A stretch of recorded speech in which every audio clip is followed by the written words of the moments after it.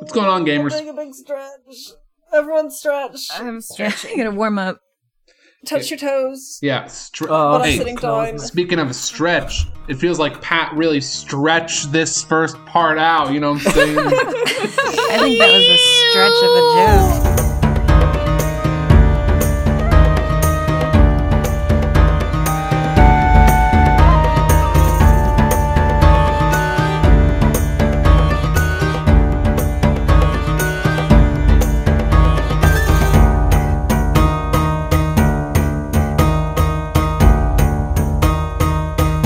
What the fuck is up, murderers? Hello, and welcome to the Kavoth Killer Chronicles, the podcast in which we are rather rude to our friend and enemy, Patrick Rothfuss. You better have him blocked on Twitter. Hello, I am your host, Sarah. Popcorn Janosch.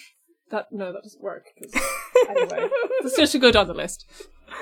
Hi, I'm Janosch, and trying to think of an interesting fact. Did you know? Here's an interesting fact. Originally, for the role of Jar Jar Binks, George Lucas wanted him to be played by Michael Jackson, and the only reason why he didn't do it is because it was gonna be CGI, and Michael Jackson wanted to be like in a costume. That's very interesting. Next? My name is Summer. Oh god, interesting facts. I wasn't prepared for this. An interesting fact is that my cats are very cute and they're close by, and that's the most important thing I can think of right now. Aww. That's so interesting. That is interesting. That is pretty A-star. interesting. Yeah, you win. I'm Robin, and interesting fact is, this is so difficult. I've forgotten everything I've ever known in my entire life. Name a See, woman. now you know what it's like to be in Elodin's class. Yeah, name a woman. God. I will name a woman. Nancy Pelosi. There we go. That's my interesting Robin. fact. You're welcome. Hey, what's up, gamers? It's Dan here. And my interesting fact is that my name is I'm named after a steel worker who lost his job and came to work for the family funeral home. There's my fun fact for you. What's his I'm a name? good Also friend. Dan. No, actually, Steven. Wait, what? No, it was Dan. He was a good friend of mine, guys. That's fine. Stupid. How are we doing today, Kavoth Killers? Yeah, it's all right. You got a Excellent. beer? Nice. Very- I've got a whiskey. I've got Ooh. a large glass of red wine and a strawberry vape. It's fucking sweet. Wait, a Are you strawberry? vaping into the wine to like make it Yeah, I'm strawberry? flavoring it. Infused like a like. It's like when you missed a cocktail, but like worse. Yeah. Nice. Today I was on the street in Belfast, and we were walking down the street, and there was a group of teens hanging out, and the person in front that was walking in front of us past the teen had the teens sidle up to them, hand the person like 20 quid, and be like, "Hey, can you buy us some vapes from the vape shop over there?" And the person was just like, "Oh yeah, sure. What do you want?" And now I know where teens are Wow. getting vapes from. From the vape shop? Like that's... That's my interesting fact. I probably would have done that as well for them. I think you can get them online pretty easily too. Yeah. You can just say, oh yeah, it's for my parents if you open the door. Yeah. My No, I parents don't. love vapes. Can't get enough I of it. couldn't imagine like doing that though. Like imagine going into a vape shop, not because you want to vape, but because like children want to vape. Like just you have to walk into that like recently like thrown up. There's two posters on the wall and like a glass case full of stuff and like just the guy who you've never seen anyone who looked like him, you know, just in the shop, and you gotta ask for coconut pina colada or some shit. Like it's like, come on, I got other things Like- to do. Like, how did I get here with my life? How I did would I never get- buy a child a vape. Not because I don't want... I mean, yes, I don't want children to have vapes. I would rather buy vodka than vapes, Yeah. like, on principle for a child. 100%. But I also would rather die than go into one of those shops. I'm not brave enough. Oh, I never get mine from an actual vape shop. I get mine from the friendly guy in the corner shop near where I live who always calls me like lovely. It's very community based vaping. I will buy alcohol for children. Oh, not like actually legally. You can't pin me on this, but like, But like, if kids come up in to Minecraft, me, in Minecraft, Yeah, not to 5-year-olds, but like no, but like I was outside allegedly a shop one time, and these like 2 teenage girls who were like maybe 16 came up to me and asked them to buy them some like Thatcher's Haze, which is like really like teenage cider, and I was like, yeah, I've been where you are. It's a respectable drink. It is for a teen. It is. I feel like I'm just like dying, waiting for someone to ask me to buy them a drink, just like hanging outside the shops, just like asking kids how they're doing. Wait, this isn't good. it's like when they consider you. I can see. I've had a situation where I was like at the like close to the like train station here. Like I think I just like left it, and there were like these 2 dudes coming like towards me that looked like, I don't know, 17, 18. And one of them was like, hey, you got fired? And I was like, no. And then the other one is like, dude, I told you he doesn't smoke. I told you he doesn't smoke. Like, imagine like, again, I want to put ourselves in these moments more. This is what Pat's asking us to do. Think about the minutia. You're 2 fellas. You want to smoke. You see Janos coming up, and you go to your fellow smoker, wannabe smoker. I wonder if he's got a light. And your response is like, nah, look at that guy. He don't have a light. He don't smoke. Right? Like, why do they consult about this? Why was there a back and forth? Why didn't one of them just go up and ask? Well, they did. Well, they did, yeah. Whole story there. Whole interrelation there. Yeah. I love that they clocked you as a non-smoker. That's so funny. Yeah. You have to make a judgment about everyone, like in the immediate zone that you live, just which one vapes. Every kid's got like a chart. I feel like we've already been over which King Killer characters vape. And it's mostly Illidan. Yeah. Yeah, but he doesn't vape vape. He's got what I've got, which is like a weed vape. It's like enormous and weirdly high tech. He just vapes incense. But he like makes his own oil. Yeah. Right? Oh yeah. Name of the vape. No, still name of the one. Shall we? Okay, I want to talk about this book because Sure. there are surprisingly some things to talk about in these chapters that we read for this episode. Yeah. There were like 2 chapters that started with like they trudged along. Like, yep. And that's what we were doing this episode. So I've got a little summary here that I've written on a post-it note. It says stuff that happens. Point number 1. Kvothe grinds in order to pass his tuition fees / exams. Also, there's a fan fiction drug involved. Second point, Kvothe gets unbanned from the archives and allowed to sign up for naming class because Illidan caught him being nice to Auri. That is pretty much it. Yeah, now that you say it like that, that really is like the 2 things that happen, huh? Yeah. No, yeah, I'm no exaggeration. Yeah, there's a whole ton of filler. Like there's a bit at the end at the beginning. Who cares? I don't even remember what happened there. Kvothe is depressed. Now, but wait. There's a fucking just going around. There's another Aeolian scene where Pat is really showing off about music terms or like trying to be like the guy who knows music. Mm-hmm. But it's like apparently so he doesn't know anything about music. He's No. mentioned Famously. He's a famously, but poser. he's coming up with like all these like deep philosophies about what it's like to be like Sarah. You said this about Brandon Sanderson, that he like writes about an artist, but like very clearly doesn't understand art, right? Yeah, like he is trying. He has researched pencils, Yeah.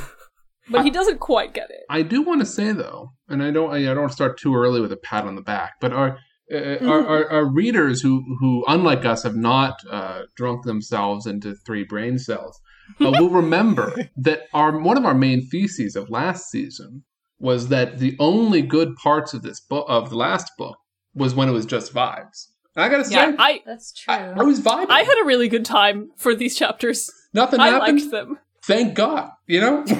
Thank God. These chapters were like playing Animal Crossing, like in the best possible way. And he lets you know nothing's going to happen early on, where he's like, yeah, Bast, sitting around doing nothing. He pulls out a linen towel to rub things down. And just like the moment I hear like he like it's a linen cloth, and Pat's like, I got to tell them it's linen. I'm like, oh yeah, we're in for some real set dressing. I'll admit that I started reading a bit late, so my read was kind of like a hard skim. So when it's just vibes and you're just searching for something important, it gets very confusing.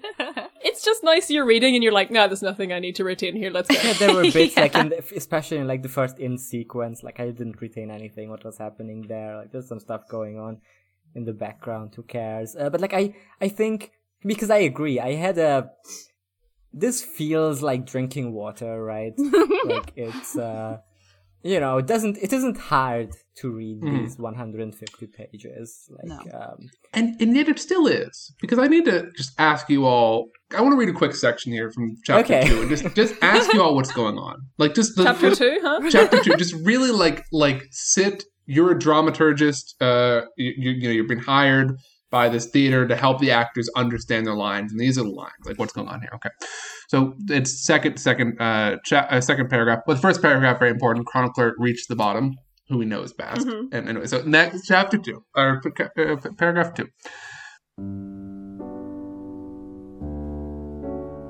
Chronicler cleared his throat as he stepped into the room. "I'm sorry to have slept so late," he said. "It's not really..." He stalled out when he saw what was on at the bar. "Are you making a pie?" Quote looked up from crimpling the edge of the crust with his fingers. "Pies," he said, stressing the plural. "Yes. Why?" Chronicler opened his mouth, then closed it. His eyes flickered to the sword that hung gray and silent behind the bar, then back to the red-haired man, carefully pinching crust around the edge of a pan. "What kind of pie?" "Apple. Coat. I can't read this. Apple. Coat straightened and cut 3 careful slits into the crust covering that pie. Do you know how difficult it is to make a good pie?" "Oh, really?" Chronicler admitted, then looked around nervously. So... Listen, it is pretty hard to make a good pie. Listen, I went through a pie making phase when I was in uni, and it's fucking difficult to make a good pie. He's right. But I will say, I'm here for this. There is a bit later in this particular chapter where he says that making a good pie is harder than making bread, and I disagree with that. But I feel like pie is sugar fruit. It's kind of subjective. It's so mundane. He has a whole lecture about This is my favorite part. I have to when he's kneading bread and he's like, "Oh, I cut the bread into some bits. I kneaded them," and I'm like, "Oh yeah, fucking yeah, this is the good yeah."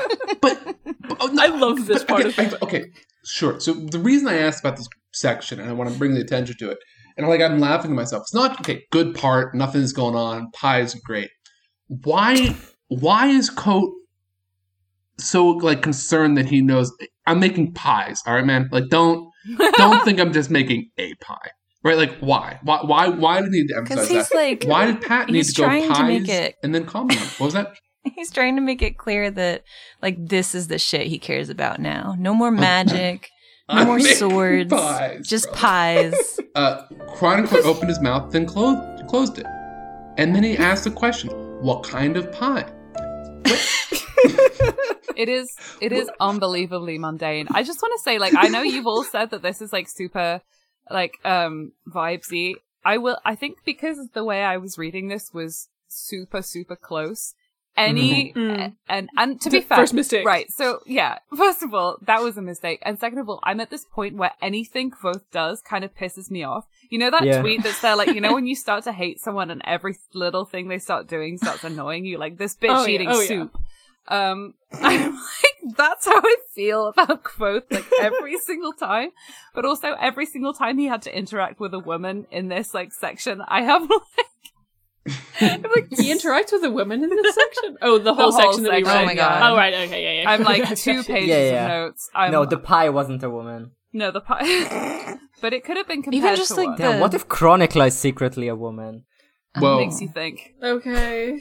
Are we going to address the speaking of gender, are we going to address the tweet or no? We're just going to move on. Oh god. We'll get to What was the tweet again? No, what tweet? The Devi tweet. I've remembered the tweet. I guess we'll get to Devi when we get there, and maybe then we can discuss whether that matters. Okay. All right. But remembered. Speaking of this, just to get back to the pie section real quick, because still looking for help. I think a good question to ask is why does Patrick do this? That's something I just ask like all the time reading this. It's like, why is Patrick doing this? Why did that need to be in there? Like, I get it that you're trying to write a long book, right? Yeah. Yeah. Yeah, the last book I read, I think I mentioned this in the other episode, but just the last book I read was Earthsea, Wizard of Earthsea, which just like clips along so fast. It's just like it's 100 pages. This. And it's like going from that to this is like, oh my God. Yeah. So exhausting. But I will say I made a note like in this section, because I was thinking about how when I read The Name of the Wind the first time and loved it, I like I identified with Quoth and like how like energetic and like into life he was, but actually like rereading it this time, I feel like I identify with Coat a little bit more, which is very strange to admit. It's like, just leave me alone, no more adventures. I just want to make pies. Yeah, but Coat, I will also say, feels like an entirely different character to me right now. Like on this reread, that like Coat in book 1 like is suicidal and wants to die. Coat in book 2 is just like chilling, like kind of like, you know, being upset by the fact that he forgot a word, you know, making pies, you know, just kind of vibing, which to me is like a very different mood. Yeah, I think Chronicler is doing Between that. books, the term cottagecore was invented, and he's accepted his role as a cottagecore He's king. loving it. That's right. That's right. I mean, I do think that feels kind of like what Pat is trying to do. Because there's the whole section where he tries to, like, come out to a random patron as Kvothe. And then the random patron, like, doesn't believe him. He's like, so, fuck like, off, mate. Come on. Yeah, why does he do that? I think Chronicler and Bast are, like, trying to bring him out of his shell. So it just kind of makes sense that he's... I feel like Patrick is trying to be like, oh, look, like, after one day of telling his story and remembering who he is, like, he's different, like, stuff has changed. No, I think that's I fair. don't know if it's successful, but that may be what Patrick is trying to do here. It has been one night, but to be fair, like, that one night was also, like, the entirety of Name of the Wind. Like, I love how, like, comically impossible it is for, like, just to say all that in one night. Right? I know. Yeah, I'm just gonna read you like a 700-page book in one night. It'll be easy. I mean, from the notes I have, which are like the general moods. Well, my first note is Patrick is just saying words. Yeah, Sure is. About the first chapter, and it's just like opening the book and being like, "There's a silence of 3 parts." And then you're like, right, here we go, here we fucking go again. Like, this is Patrick's shtick of just saying words, and they sort of make you feel a thing, but nothing too specific. yeah. I do think it works, the like cottagecore stuff, to set up this like in this cottagecore mood, and then have that undercut by like darkness and depression and Coat being emo about stuff, and like, Yeah. I don't know exactly what it's doing, but I just feel like it's working. This is, again, the Patrick thing. I don't know what he's saying, but there's vibes. It's vibes. It is, like, unfortunately, a sort of kind of poetry, the way that he, like, forms everything. Unfortunately. Which is, like, he's constantly, like, making digs at poetry in this book, by the way. Yeah. Yeah. I don't remember if that was a thing in the first book. The poet killer. But in this one, there's, like, the guy that, like, Dana stays with that's a poet. And then there's, like, the bits where, like, Quoth is going through the library books that Elodin assigned to him, and he's always like, there was a book of poetry and it sucked. Like, okay. Yeah, I do remember him talking shit about poetry last Yeah, week. he said something like, poets are just less talented musicians or something. I mean, to be fair, poets suck ass. I'm like, I'm with Pat on this. Like, I know enough poets, and I've been in the weddings of many poets. I got friends who are poets. Poets kind of suck ass. I'm sending this to them.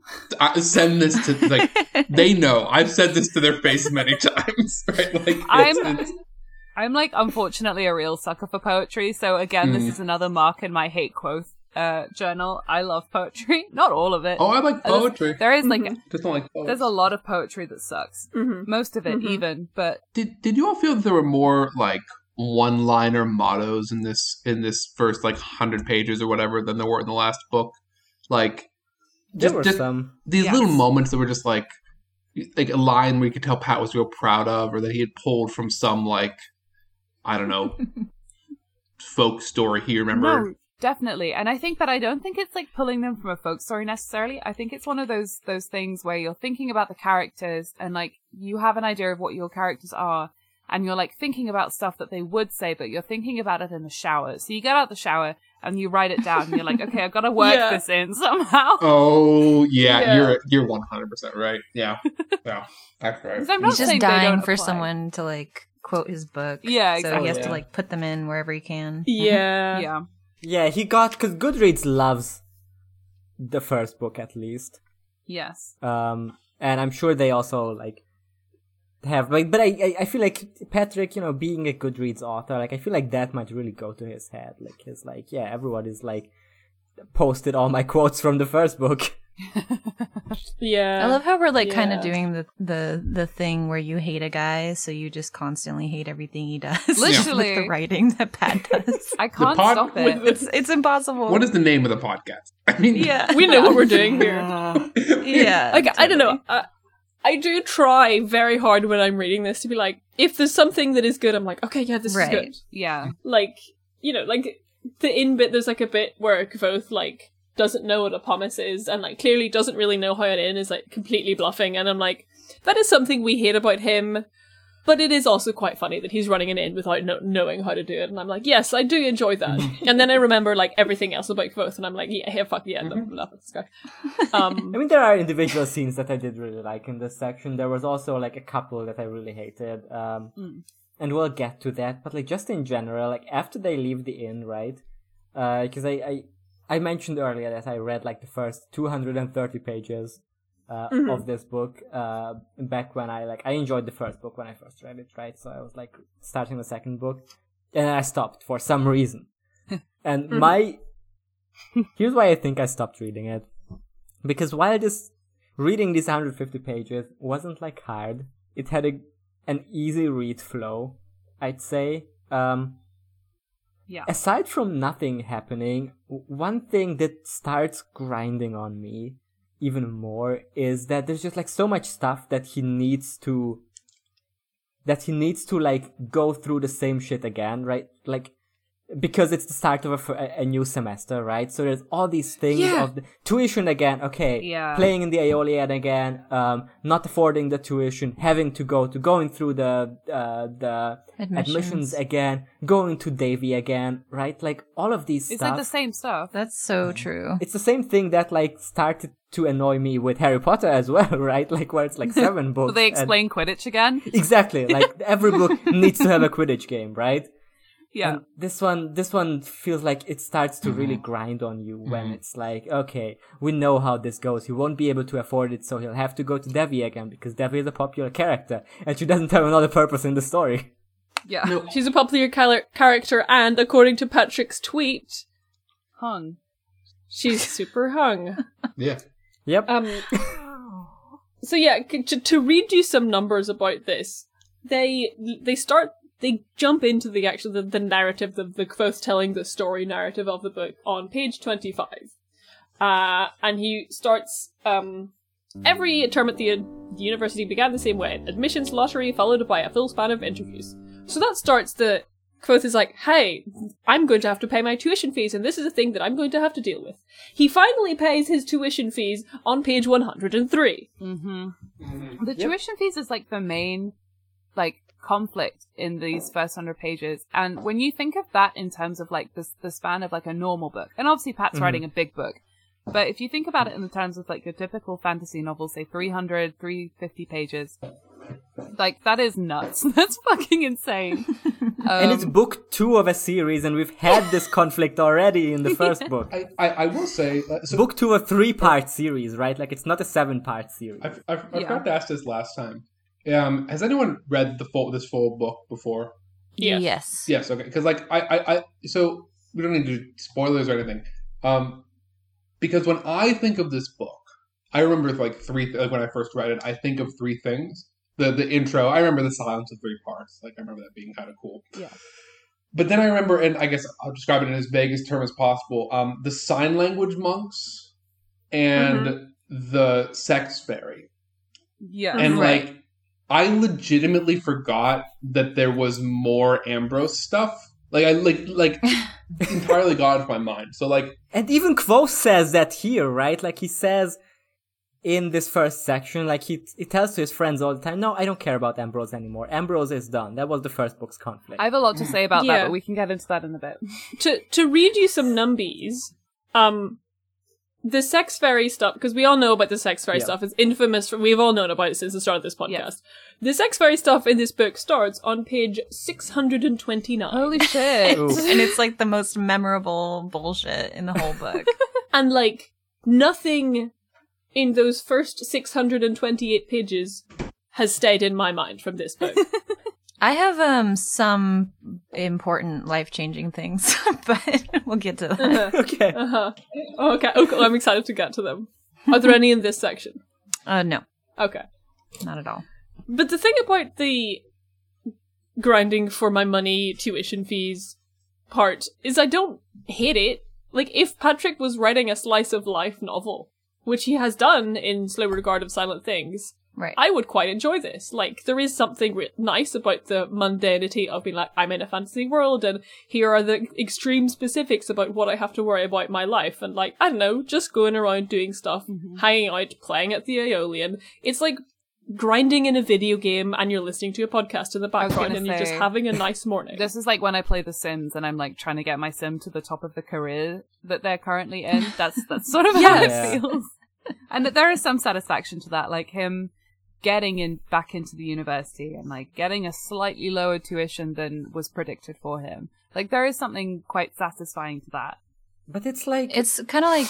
It's like how pop music is allegedly the reason that so many people like it is because it's so repetitive. And like the more you hear something, the more familiar you are with it and it like comforts you. Yeah. So like there is a certain amount of like that vibe of just having that familiarity and just being like lads about it. Mm-hmm. Yeah. But on the video game comparison thing though, like one thing that doesn't like work about this for me is that like in a, you know, the having basically no means and having to like, you know, it's like a low level thing, right? Like you start out with having nothing and there's a certain like early level satisfaction, like in a Stardew Valley type game, for example, where you'd be like, okay, now I'm able to make like 300 gold, now I'm able to buy a backpack, right?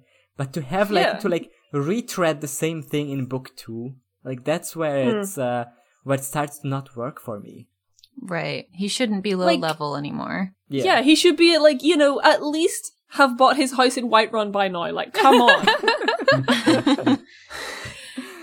Like there was so much in the first book that was like about him, about okay, now I can do the artificing, now I can do all these. Like he does get like upgrades, right? Yeah, he acquires the skills. Yes. Right. Another question on this, and Sarah, you sort of brought me. Oh wait, hang on. No. I just realized my sort of concluding point to like, I like the grinding for money bit, is that that's not what you want when you like read the back of this book and it's like, my name is Kvothe. Kvothe the Dragon Slayer, the renowned swordsman, the most famed, notorious wizard the world has ever seen. Like, you pick up this book, you read that, and you're like, I'm going to get a fantasy adventure. Mm-hmm. And then you open it and it's like, I'm selling the tankards that I've stolen from the widow Jaxus's house to the other bard. And sorry, I'm grinding at the experience factory right now. Can you come back later? and you know, like, if you said that to Pat, he would have the biggest smirk on his face, like, subverting expectations. You know, like I know. But it's not. So good. But what were you saying, Dan? My question on the slice of life thing is, it's a two-parter. It's a question of two parts. The first you have part, to pick a third. You have to pick a third to be on theme. Sorry. The third part. The third part is the third part of the silence that is always assumed, and that is I want to fucking die. Just. I thought it was the why are you doing this, Patrick? Why are you doing? No. The first part is, do we think that Pat watches a lot of anime? And number two, do we think that this is really just a manga without images? This is a slice of life isekai manga. I don't think... The answer could be no. But I wanted to put those two questions out. I don't think Patrick watches anime. Really? I don't... Well, I feel like Patrick might watch anime nowadays, but this book was published in... Right, okay, yeah. Yeah. Totally. 2011. Yeah, if there's one thing we know about Patrick is that he has very basic taste, for better or worse, right? Like, he likes... It doesn't say that the things he likes isn't good, right? Like, he likes Discworld a whole lot. But, like, we talk about this on our other podcast where we talk about Discworld, that we used to talk about this a lot more in the past, that, like, every time he, like, writes a Goodreads review about the Discworld book, he has, like, the most mundane observations about them. But I think as he talked about The Hobbit, right? Like, I think his tastes in is obviously, like, stealing a lot from Le Guin. But I think his influences are, like, mainly, like, the regular fantasy influences stuff, right? Mm. I really feel that, especially in, like, when he puts in a piece of a song, like, indented in the text. Because Lord of the Rings does that, like, Wheelie Time does that. Yeah, that's a classic high fantasy thing. Yeah. He definitely stole a lot from Earthsea as well. Yeah. Just like the naming and the... for sure. There's even like a master namer. Yeah. Maybe if he had read more slice of life manga, he would be more comfortable making this the whole book. He'd be better at it, yeah. That's sure. fair. Yeah, because what the slice of life would need, like we said this in the last season, but like it would need a colorful cast of characters, which... Yeah, okay. Like, I still don't know who Willem and Simon are. They're not anybody, I'm sorry. Like, yeah, okay. All right, fair They're enough. just like the devil and Angle on his shoulder. But I just wanted to respond real quick to one thing of, like, Pat having good taste. I don't think Pat has good taste, because I don't think you can have good taste if you don't have taste buds. Like, you can know it's supposed to taste good, but you can't, like, so, you know, every fantasy author is going to say Terry Pratchett is good. I mean, you just can't get away with nonsense. I mean, the same way that, like, if you're studying English literature, like, Jane Austen is great. She is great. she is. But you have to say it. You can't kind of not. But, like, I remember, and I looked it up because I needed to reconfirm it. It's worse than I thought. I consulted the forbidden texts of Pat's Twitter. When he first watched, he live tweeted his first viewing of Scott Pilgrim vs. the World. And so I'm just going to read a few choice. I mean, this isn't just like bad taste or everything. I mean, I think Scott Pilgrim was fine, whatever. But he goes, I need to know, does every guy out there identify intensely with Scott Pilgrim, or is it just me? He's super shitty to knives. It makes me want to shake him until his teeth rattle. Yeah, fair point, Pat. You know, that's not too bad here. I'm not sure why I'm having such an emotional reaction to this movie. Why I'm identifying so much with his character. Maybe it's that I don't think I've ever acted like Scott Pilgrim acts, but I absolutely feel the way he does. Pat, like... What? What does that mean? This is 2019. He's like... Wait, he tweeted that in 2019? This is April 26, 2019. Oh my god. When these tweets are coming. So, like... Okay, is it wrong to like Scott Pilgrim? No. Is it wrong for, like, you know, a guy in particular, whoever, to identify with some of the shitty mistakes Scott makes and then kind of enjoy him learning or something? It's fine. But, like, if you're watching this movie with a child as, like, a full-grown adult and you're still really not just, like, understanding is fine, or remembering is fine, but, like, identifying with Scott Pilgrim, like, that's a taste problem. That's a, like, you're fixing, you're in the oral stage or something. You're kind of, arrested development has occurred. There's, like, so, I don't know. So saying Pat Rothfuss likes Scott Pilgrim vs. the World, okay, cool. He likes it because he identifies with Scott as, like, a 40-year-old. That's a less good reason. A lot of what we said about his Discworld reviews too, that there's like some takes he has where he's like very clearly not he doesn't understand the basic ideas of who Carrot and Vimes are. Like, he talks about how Vimes is more interesting than Carrot because Carrot is just a goody two shoes, which is like Carrot is not true. Yeah. Was Patrick the person that said that Vimes is Superman, yes. or like, and then Vimes is Batman and Carrot is Superman, and that's why Batman is always more interesting. It is like a Carrot could not. It's just such an unbelievably incorrect take that I'm just like, I feel like you didn't read the same book that we did. Like, to come away from those books thinking that Carrot is a superhero character is just insane. Yeah. Or I spend... Okay. What book is this? Oh, the Discworld series? So, like, any of the Watch books right. from the Discworld series with Carrot. Yeah, I think it was Man at Watch Arms, ones. one of those. No, not Man at... Might have been Feet of I need to Clay, read don't know. more of those, and in general. Yeah. I, like, spend so much time... Like, because for some reason I still follow Patrick Rothfuss on Twitch and have decided not to unfollow him, so I get, like, a little notification that's like, Patrick Rothfuss is streaming. And I usually just ignore them, but so occasionally I'm like, alright, this ought to be good. The Tom Hanks gift. And it's like, when I'm not looking at Patrick, I'm like, hoping for the best in that, you know, as we all do as humans, that he is going about the world, looking at things and taking them in and, like, you know, learning and growing as a person as he gets older and, like, you know, moves forward through time. And yes, I'm sure he has to some extent, but I click open on his Twitch streams and he's like, quite often what he's doing, or what I've seen him doing, is like chatting with people and like interviewing like other Twitch creators, and like he's trying to like give them a boost through his audience. Great stuff. Wonderful, Patrick. Love that. Love that for you. But like, he is still steeped in this undercurrent on like any conversation he has of A, like sexual jokes, and B, egotistical jokes. Yeah, sorry. And like, he's never saying anything like outright offensive or that would make, you know, he's very nice to his guests. He's very polite. He's pretty good interviewer. But it's like, the whole undercurrent is just horny, egotistical. And like, he just can't seem to get rid of it.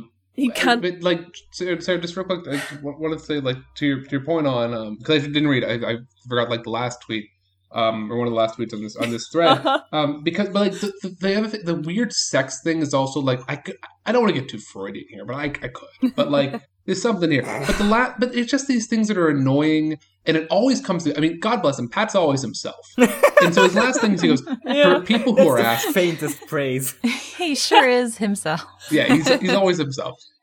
For people who are asking, here's my one-line pithy review of Scott Pilgrim vs. the World. Scott Pilgrim vs. the World. It's like a John Hughes film had sex with a really good anime on top of an N64 and then had a very clever, pretty, and slightly fraught baby. No. Is he 12? Is he Okay, 12 years what? old? First of all, that does confirm that Patrick watches anime. Yeah. Yeah. Well, no. Like, I think I stand by.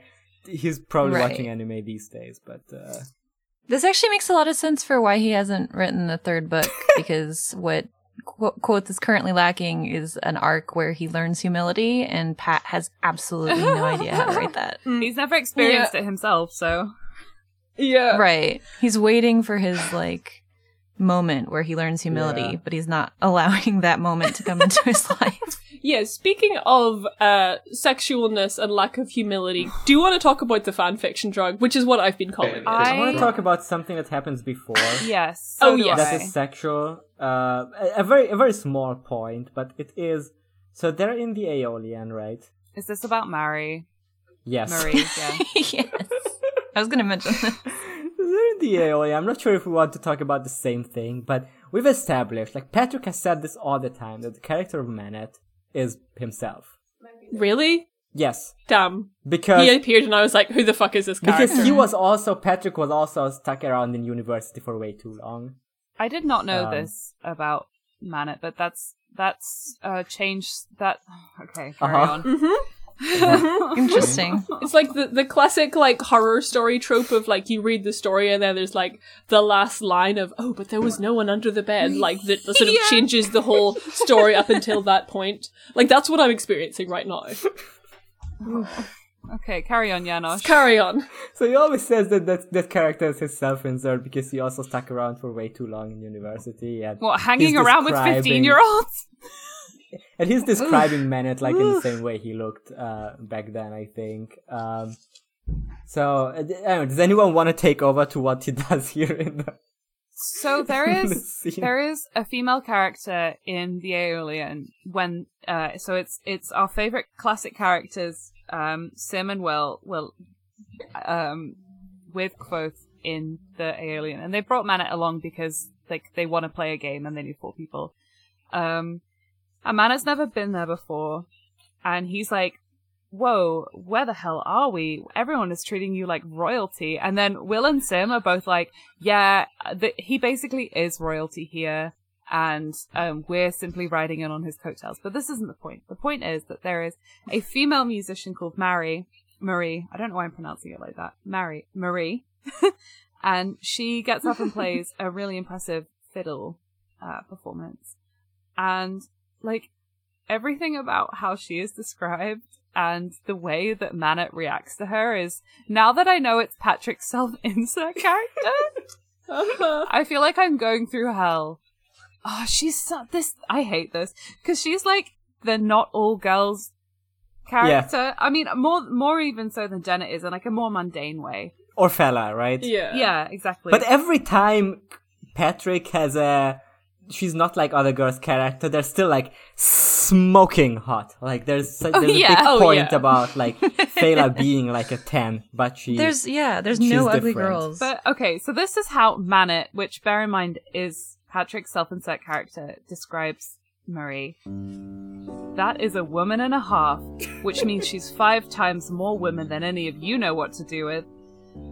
And like, the way the book describes her is like, she's taller than most men, proud as a cat, and spoke at least 4 languages.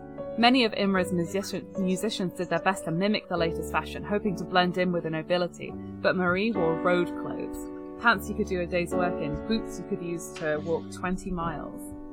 And it comes back when, so at the end of it, because Manet really likes Marie, and he's like, I'm gonna talk to her, I'm gonna ask her out. And whilst he's talking to her, he says, she's like, okay, I can meet you a bit later. And he's like, oh, I'm willing to lose some sleep if it comes to that. I can't think of the last time I shared the company of a woman who speaks her mind firmly and without hesitation. Your kind are in short supply these days. And she loves it. And I'm just like, ugh! She loves it. She loves, but he's also like, he makes a point, like Patrick makes a point about like Manet knowing the secrets to ladies in a way that like none of the other like guys he's a pickup artist in this troupe would understand, right? Yeah. Like you listen to your elders. They will teach you about the important things of sex. You will. And it's like this, I don't know if this is, how do I put it? Would this flirting work on you? No. Like the thing Manet does? Because Patrick is very insistent that this actually works. Being like very persistent, being like, oh, you don't have time for me right now. That's okay. I am gonna stick here for really long. If I said to a guy who came up to, so if I did like a pub gig, right? Yeah. And then somebody came up to me afterwards who clearly really enjoyed the performance and said, that was amazing. I'd be like, that's really nice. Thank you. And then he said, I'd love to get a drink with you at some point. And if my response was like Marie's in this book, if because she says, I can't right now, I'm with some friends. If that's what I said, what that means is no. That is a polite rejection. No. That is like I'm really sorry, I appreciate it, but I'm busy and no thank you very much. Seriously. Yeah, it seems that Patrick does not know that. Huh? So there's I don't know, I'm a big Jenny Nicholson fan, yes. YouTuber, very good. This whole section, and especially a reading of it this time, reminded me of when she did her like reading book review of Trigger Warning, the yes. Campus shooting like one book about the snowflakes being attacked by Antifa terrorists. She's the one that did the review of Dear Evan Hansen, Well Dressed as Yes. Yes. Okay, yeah. I'm with you. Very good video. Jenny Nicholson's a gem. I would watch it anyway. But like just the way it's like one of those things where like one thing that like I like about a lot of her videos is that she takes these like absurd bad books or whatever, and she because she reads large sections of them, like to kind of comment on it. You can kind of hear out of the absurd context of it all, just how weird and bad and kind of like artificial it sounds. You kind of forget if you're reading, like you kind of adopt the logics of the book. You eventually begin like the books have a really, even bad books have a way of like teaching you how to read them, getting you used to the rhythms of it that you kind of just go along. But like, when you excerpt moments like that, this literally just it reads exactly like just some guy. I mean, I don't want to say like some guy writing a woman poorly. Oh, big shock there, fine. But like just the most weird, non-human descriptions, the inhuman back and forth like dialogue. Like I don't know what's good about this section other than the fact that when I read it, it was fairly easy to read, I guess, and so I kind of just moved on. Anyway. So I didn't, because you guys are talking about this section. I didn't even notice this, apart from the one post-it that I have in the middle that just says, "Why is so much of this book about picking up girls?" Oh, right, yeah, we know why. But speaking of like just like weird, contrived, I'm talking to a woman type dialogue, I really noticed that later on at the very end of the section that we read, where both like finally like goes back to Devi and was like, "Here's what I need for like my tuition, please." Blah blah blah blah blah. And like they have this kind of dialogue that's written out where it's just like really like quick back and forth between Kvothe and Devi. And, like, it's the most contrived sounding dialogue. I am trying to fucking find it and I can't. I'm really stressed. No, but I think you're right. I was just thinking about, the way that Patrick writes women in, as far as I can tell, all of his writing is like the kind of thoughts that have made me non-binary. That I know that men are thinking about women this way. Yeah. It's like, oh, I don't want that. God. Yeah. I think I have a little bit more to say about Devi in a second, so we can like put that next. I have like because I have found a place where like Manet asks out Mary, and it's so wild. Like I'm just gonna read out some stuff. So he says, Mary says, "It's a pleasure to meet all of you," and then Manet says, Will nodded at Sim smiled. Manet, however, came to his feet in a smooth motion and held out his hand. Marie took it, and Manet clasped it warmly between his own. "Marie," he said, "you intrigue me. Is there any chance I could buy you a drink and enjoy the pleasure of your conversation at some point tonight?"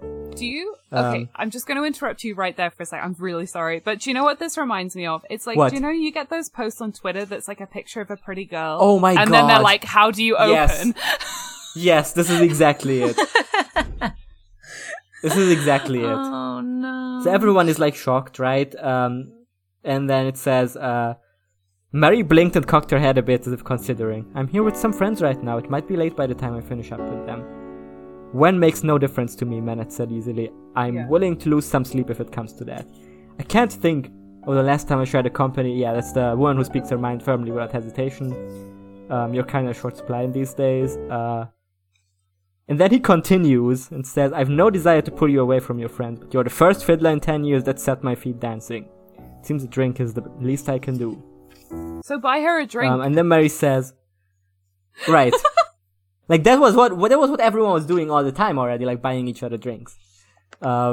Marie says, "I'm on a second tier right now, but I should be free in 2 hours." And then Manet says, they finish up, right? And then in the end, it says, Simon looked as flabbergasted as we all felt. What the hell was that? Manet chuckled into his beard and leaned back in his chair, cradling his mug to his chest. "That," he said smugly, "is just one more thing I understand that you pups don't. Take note. Take heed." Like, take note. Take heed, brother. It's like he's handing a pickup artist book into their hands, right? He's like, "Have you guys read the game?" Dude, it smallest thing. But like, sorry, Carl. If this is the first fiddler in 10 years to make you set your feet dancing, maybe you just don't like the fiddle. That just might be on you. You might just not be a fiddle guy. Sorry.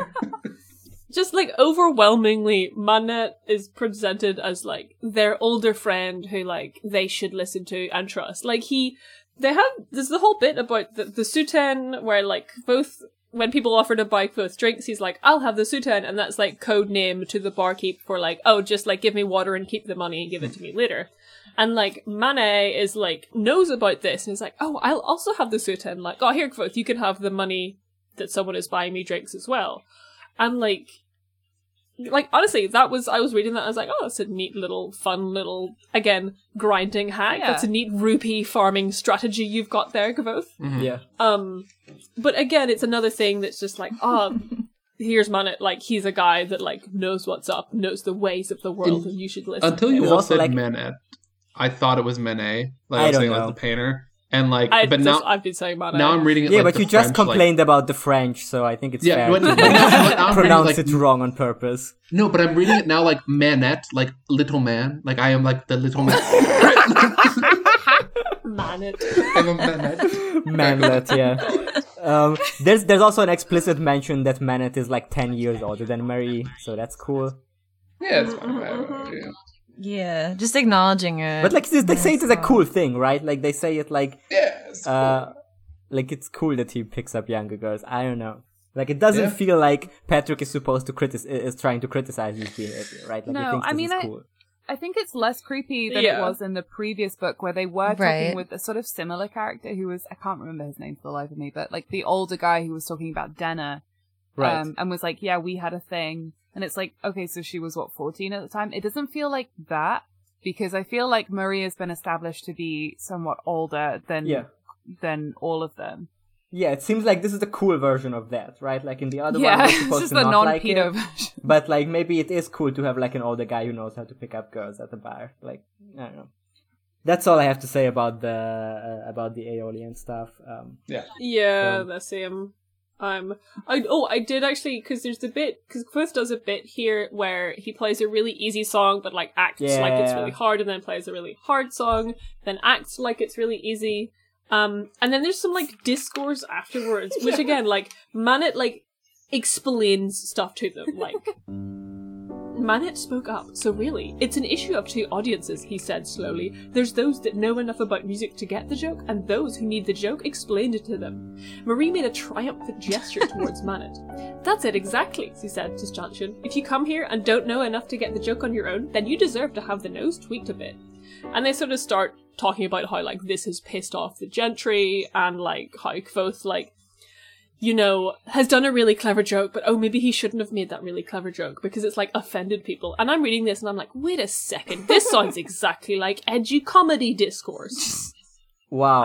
I have not considered that, but you're But right. like, the version of Yeah. edgy comedy discourse that edgelords think it is, like, mm. oh, I could make a joke and it would offend people because I'm so clever and the joke is correct, but people would be offended. Just Yeah. I mean, fill me in on edgy comedy, because I feel like I get it, but I feel like I've missed a particular part of discourse here. I mean, I don't know if there's a real version of the edgy comedy discourse, more so as reading this reminded me of people talking about, like, oh, are my jokes too clever Oh, for okay, you on yeah, Twitter? no, I understand You that, have to yeah. have a certain, this is literally, and let's all remember that Patrick Rothfuss has written for Rick and Morty comics. This is literally, you have to have a certain level of IQ to get what Kvothe is doing. Yeah. I think like my good faith reading, like I think there's different like reading of this where I'm like I think what he's like going for primarily, even though I could see him trying to make the same argument for comedy, right? But I think it's more like a comedian's comedian thing, right? Like if someone is telling, it doesn't have to be edgy, right? Like, but it's like there's like types of people who are like not well. Like I think the idea is the artist who is like not like a pop phenomenon, but like the people in the know all like love him, right? Only 100 people bought the first Velvet Underground album, but everyone who bought it founded a band, right? Like it's that idea of this is the musician's musician, and there's like this type of thing in like everything, like a filmmaker's filmmaker or a comedian's comedian, right? Exactly. I think that's like mainly what he's going for. I'm not sure if the edgy discourse is also, but I could see someone make the same point about like edgy comedy, like for sure. The fact that he's like actually like offending people, though, I think plays into what Sarah was saying. But more. I think the offensive part about this is I'm not sure if what offends them is that they got a joke played on them, right? Because there's Yeah, I don't know if they talk about, like, people being offended more so as, like, they're like, oh, he's ruffled a few feathers in the room. like it's supposed to be the people being offended are like it's kind of like a sticking it up to the patrons who because he can't get a patron because of Ambrose, right? Yeah. Yeah. So now he's only Punching playing to his peers instead of the ones who are supposed to give him money. And like I get like it. it does make him very annoying. I will be sense. very clear. It makes Quoth very annoying that he does this trick, right? Yeah. I mean, what doesn't? I was gonna say, like, I get what he's going for in this whole bit, and I don't think it's like, it's certainly not out of character for him to do. I think it's a well-written bit. I just fucking hate it. Like, Yeah. Again, this comes back to the whole this bitch eating soup attitude that I have to this, where I'm there, like, anything Quoth does kind of pisses me off. I'm much like the gentry in this scene, where I'm clapping politely, and then everyone starts laughing, and I'm like, well, I'm gonna keep clapping politely because I'm at a show. This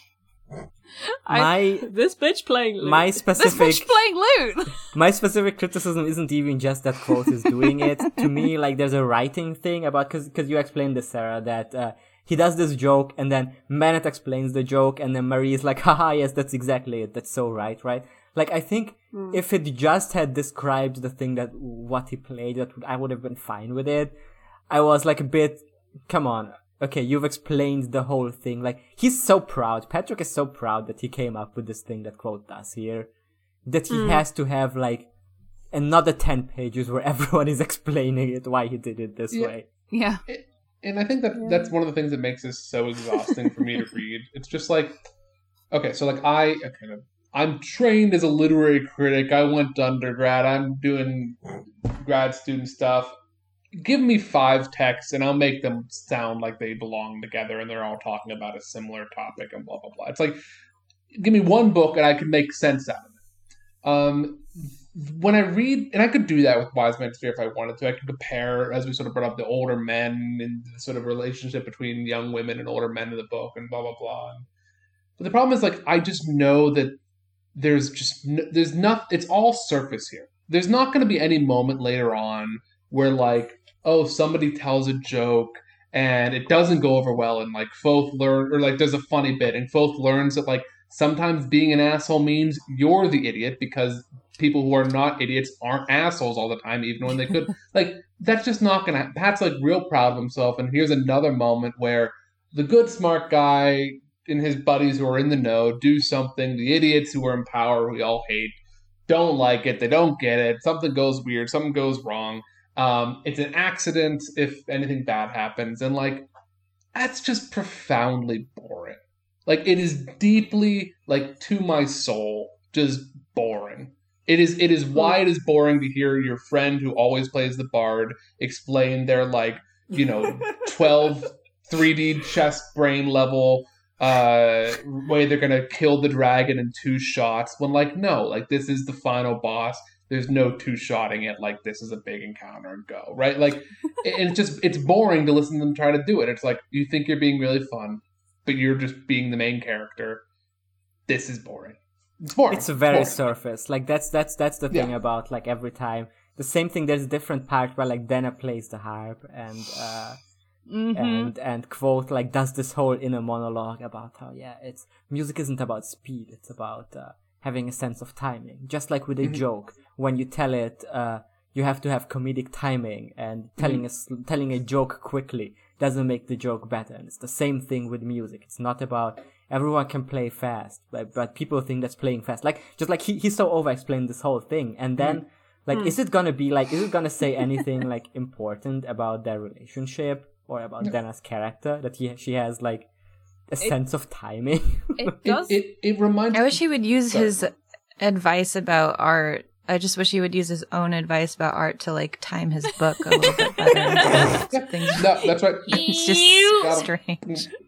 Yeah, it reminds me of, like, the things I tell my students all the time in writing. I'm just like, when I'm prepping them to, like, write their midterm papers or final papers, it's like, if you find yourself constantly, like, addressing people who aren't there, like, it's commonly said that blah blah blah blah blah blah blah, but you just keep coming back to, like, this made up, like, what you understand the common thing to be. You probably have nothing to say. You almost certainly have nothing to say, right? When you just have to keep inventing this person who doesn't get it, right? And it's like, that's exactly what Is that just what Will and Sim are there for? Like, to not get it, yeah. Like, Well, sure. I mean, they don't have any other fucking role to do. Like, can you name a single memorable thing that either of them said? One of them helps him when he gets drugged, but I can't tell you which one, and then the other one helps in the library. Like, Yeah, and one of them does not have English as a first language. yeah. But I cannot tell you which one. I think the know- next thing yeah. that happens immediately is the drugging, so... Hang on. I have one more thing Yes, to say about please. the alien. I'm so sorry. It's the Go bit where ahead. he starts playing, and he looks up at Dana, who's in the audience, and he's like just talked to her, and he has this whole thing about the fact that she's like, he like doesn't directly compare her, but he talks about her, and then it's in the chapter called Love. Where's it gone? It's a chapter called Love. Yeah. yeah. I don't read the titles. Yeah, it's like and I am glad. it says, she waves at him, and then he turns to his lute, and he says, I touched the loose peg gently, running my hands over the warm wood of the lute. The varnish was scraped and scuffed in places. It had been treated unkindly in the past, but that didn't make it any less lovely underneath. Yes, it had flaws, but what does that matter when it comes to matters of the heart? We love what we love, and he keeps going on about how to love something truly is to love it despite its flaws. And I'm just thinking, this is an interesting comparison to make if you're trying to say that you love Dana despite her flaws. But in this specific context, her flaws, quote unquote, are that she's been mistreated in the past. That isn't like a flaw. Yeah, I had the same thought. Yeah, no, I'm pretty, like, I feel like that paragraph is just about the loot. I mean, I don't know, it doesn't read like... It really comes off like that. I don't know, I mean, feel it's got to be, like, the chapter is called Love. Yeah, and it's Like, I think it comes... Robin- Yeah, just it coming right on the heels of him, like, waving at Dana and her looking at him. I'm just like, I get what you're trying to say. I think it's well meant. It doesn't work for me. I mean, if it's just Me about reflexively Agreed. taking everything Patrick says at its most surface Yeah. level, like, as a defense mechanism. like, if it's just about the loot, it's just bullshit. Like, A loot is a loot. Yeah. like Patrick loves to, I think, like, knowing what he said about, like, not knowing anything about music, and that's why he's very proud how much he wrote about music, like, really illuminates how much, like, it really shows how proud he is, like, how much he's, like, showing off about, like, writing as if he was a musician, like, coming up with, like, what a musician would think about music. It doesn't work for me at all. I never pick up my shitty violin Let's talk about, and stroke the pegs lovingly and say, wow, it's damaged, but I kind of want to fuck it. Yeah, he always, like, touches the pad. He always touches the peg that is, like, loose before he plays the song. Let's talk about admissions. Yeah. Let's talk about admissions. Now I have 2 post-it notes on this page. The first page of this, like, at the start of this drugging sequence, I go, this is a fun drugging sequence. It's an amusing and refreshing hypothetical. Would be funny to plunder it for fanfiction, though. And then I turn the page, and then that is the point at which Fella comes into the room, and I go, oh, what the fuck? This is so fucking bad. I fucking hated this so much. This is the bulk of my notes. This is, like, the worst part of this book so far. It might be worse than, like, most of the stuff in the last book. For the listener, a quick explainer as to what happens, because I am assuming that if you listen to this podcast, you will not read this Please book, don't. because you are sensible and value your sanity. Kvothe is about to go into admissions, like, I think earlier that day, like, a woman came and, like, bought him a drink, and it was all weird and suspicious, and blah blah blah. And as he's about to go into admissions, he starts to feel a little bit funny, and he sees Ambrose, and Ambrose gives him a funny little wink and, like, says a funny little line, and the line makes Kvothe realize that he's been drugged. And up until this point, like, some weird stuff has been happening to Kvothe, where he just, like, has been, like, randomly yelling at people because he feels like it. He starts just spitting on the floor, like, in the middle of the room because, oh, his mouth is a little dry. And eventually it transpires that he has been given a drug that, like, without the sort of other effects of alcohol, similar in, like, an alcohol style, completely removes any social inhibitions that you have. He has absolutely no social filter for why he should not do a thing. And again, surface level, it is an interesting, like, hypothetical.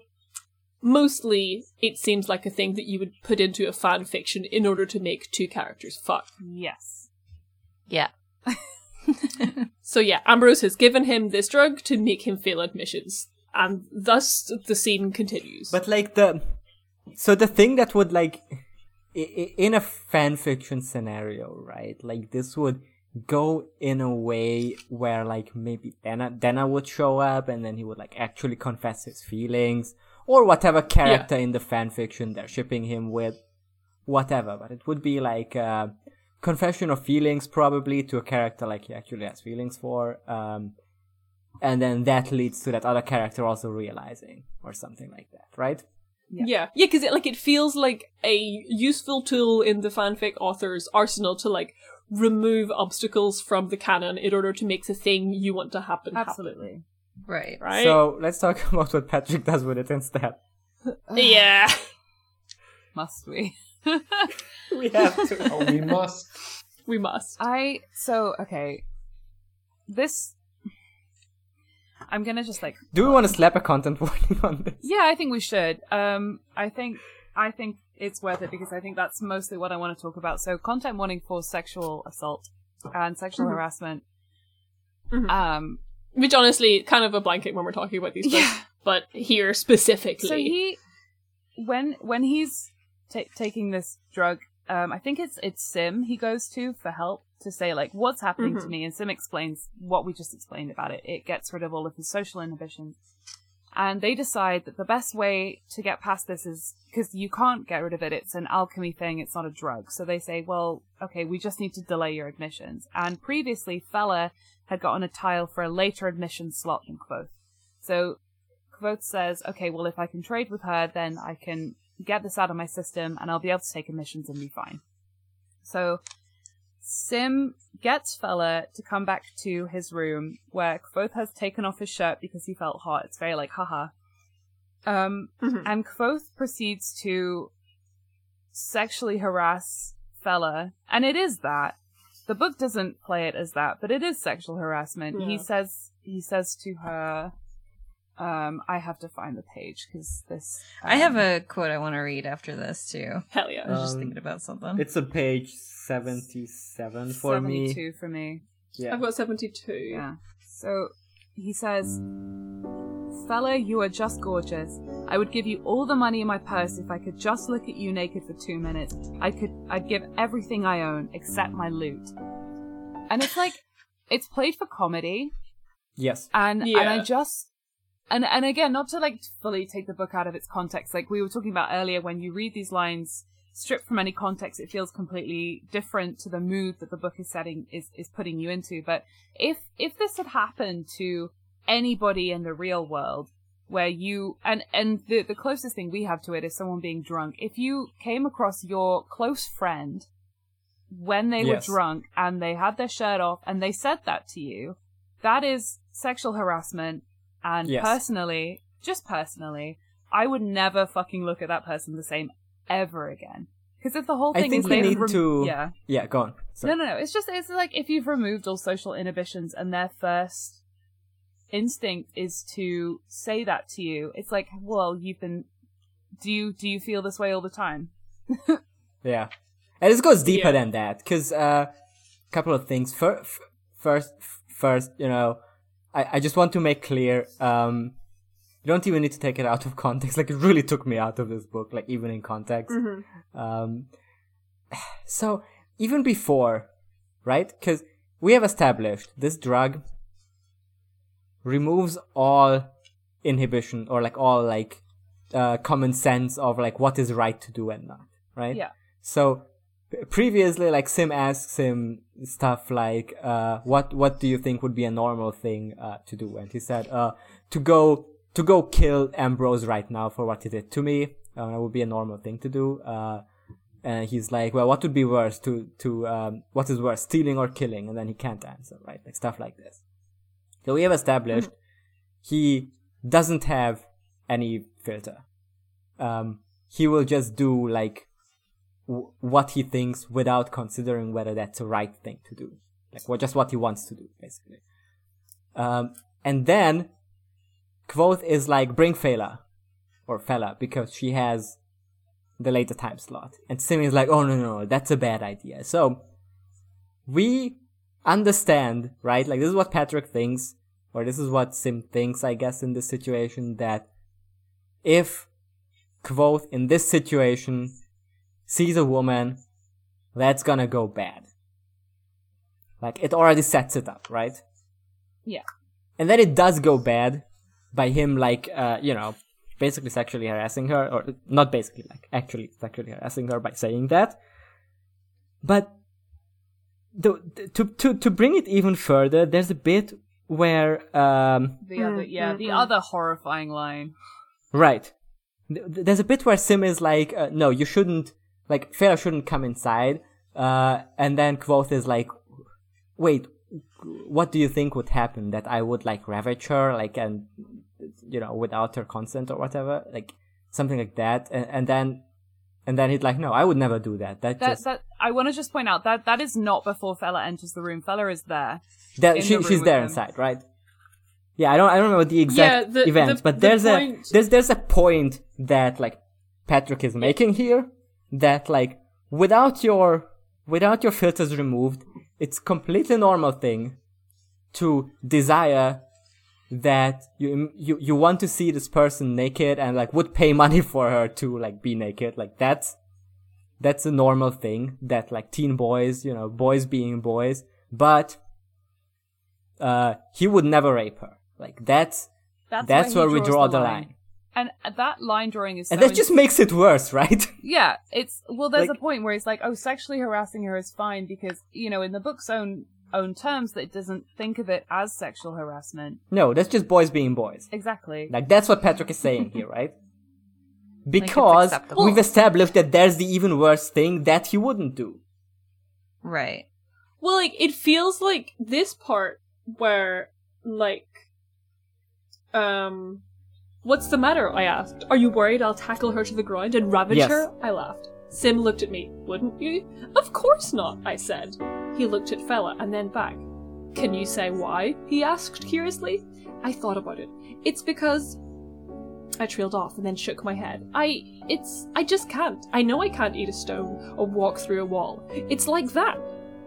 So, this little section really feels like Patrick is so proud of writing this, like, gotcha of, like, oh my god, like, I'm going to establish that, like, he has sexual thoughts, and with his inhibitions removed, he'll say those sexual thoughts because, oh, it's not his fault. He's been drugged. He's just saying this shit. Mm-hmm. But, like, he has this core good part of him inside him that means that, oh my god, he would never rape a woman. Isn't that amazing? Like, and the worst fucking thing about this is Fela is charmed by this. Like, right. in the very next section. Yeah, we didn't even mention that. Yeah, it's like, Sim was watching me intently. I wish I knew what that signified, he said.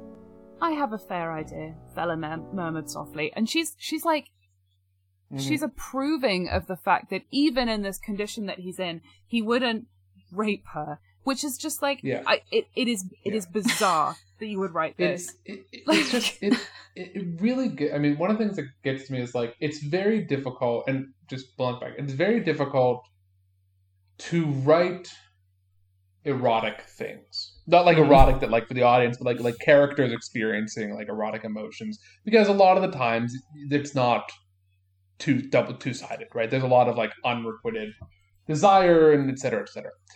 So, like, but this isn't how you do it, because exactly what we're getting onto is just like, this is a joke. This is a joke, and it's charming, and that's the kind of mood that is set after all of this. And so, to me, like, the idea that, like, Kvothe would say something like that actually, like, is fine to me. If Pat had that, and then Fela got, like, pissed. Responded, like, I don't want to say, like, reasonably or not, just, like, responded in a way that makes any sense, and, like, left him without a spot or something, and then he had to go somewhere else, and then, right? Like, had to deal with the, like, consequence, like, any consequences or something. That would have been would have been so fine. Exactly. But it isn't. But, because, like, yeah, like, the start of this, where he comes in and Kvothe says, I would pay 100 gold to see you naked right now, like, that's an unhinged line out of context, but, like, it does actually make sense with what's happened to Kvothe and his character as like a horny teen that has been established up until now. And as a writer, Pat, like this is more interesting. Your horny teen guy gets his inhibitions taken away. He says what he's been thinking or lusting after, whatever, and has to deal with the fact that he said it to another human being. Yeah. And then the human being responds, as you would expect, and takes away something she was like going to help him with. It's like, no, you're going to be a fucking asshole. I'm not going to help you with this. So now Kvothe has to deal with a new problem. Like new plot thing comes up. He has to figure that like on that level, and a new character thing where Kvothe has to actually go, oh shit, unconsciously, I've been lusting after Fela in some way. I've shown this by being an absolute ass.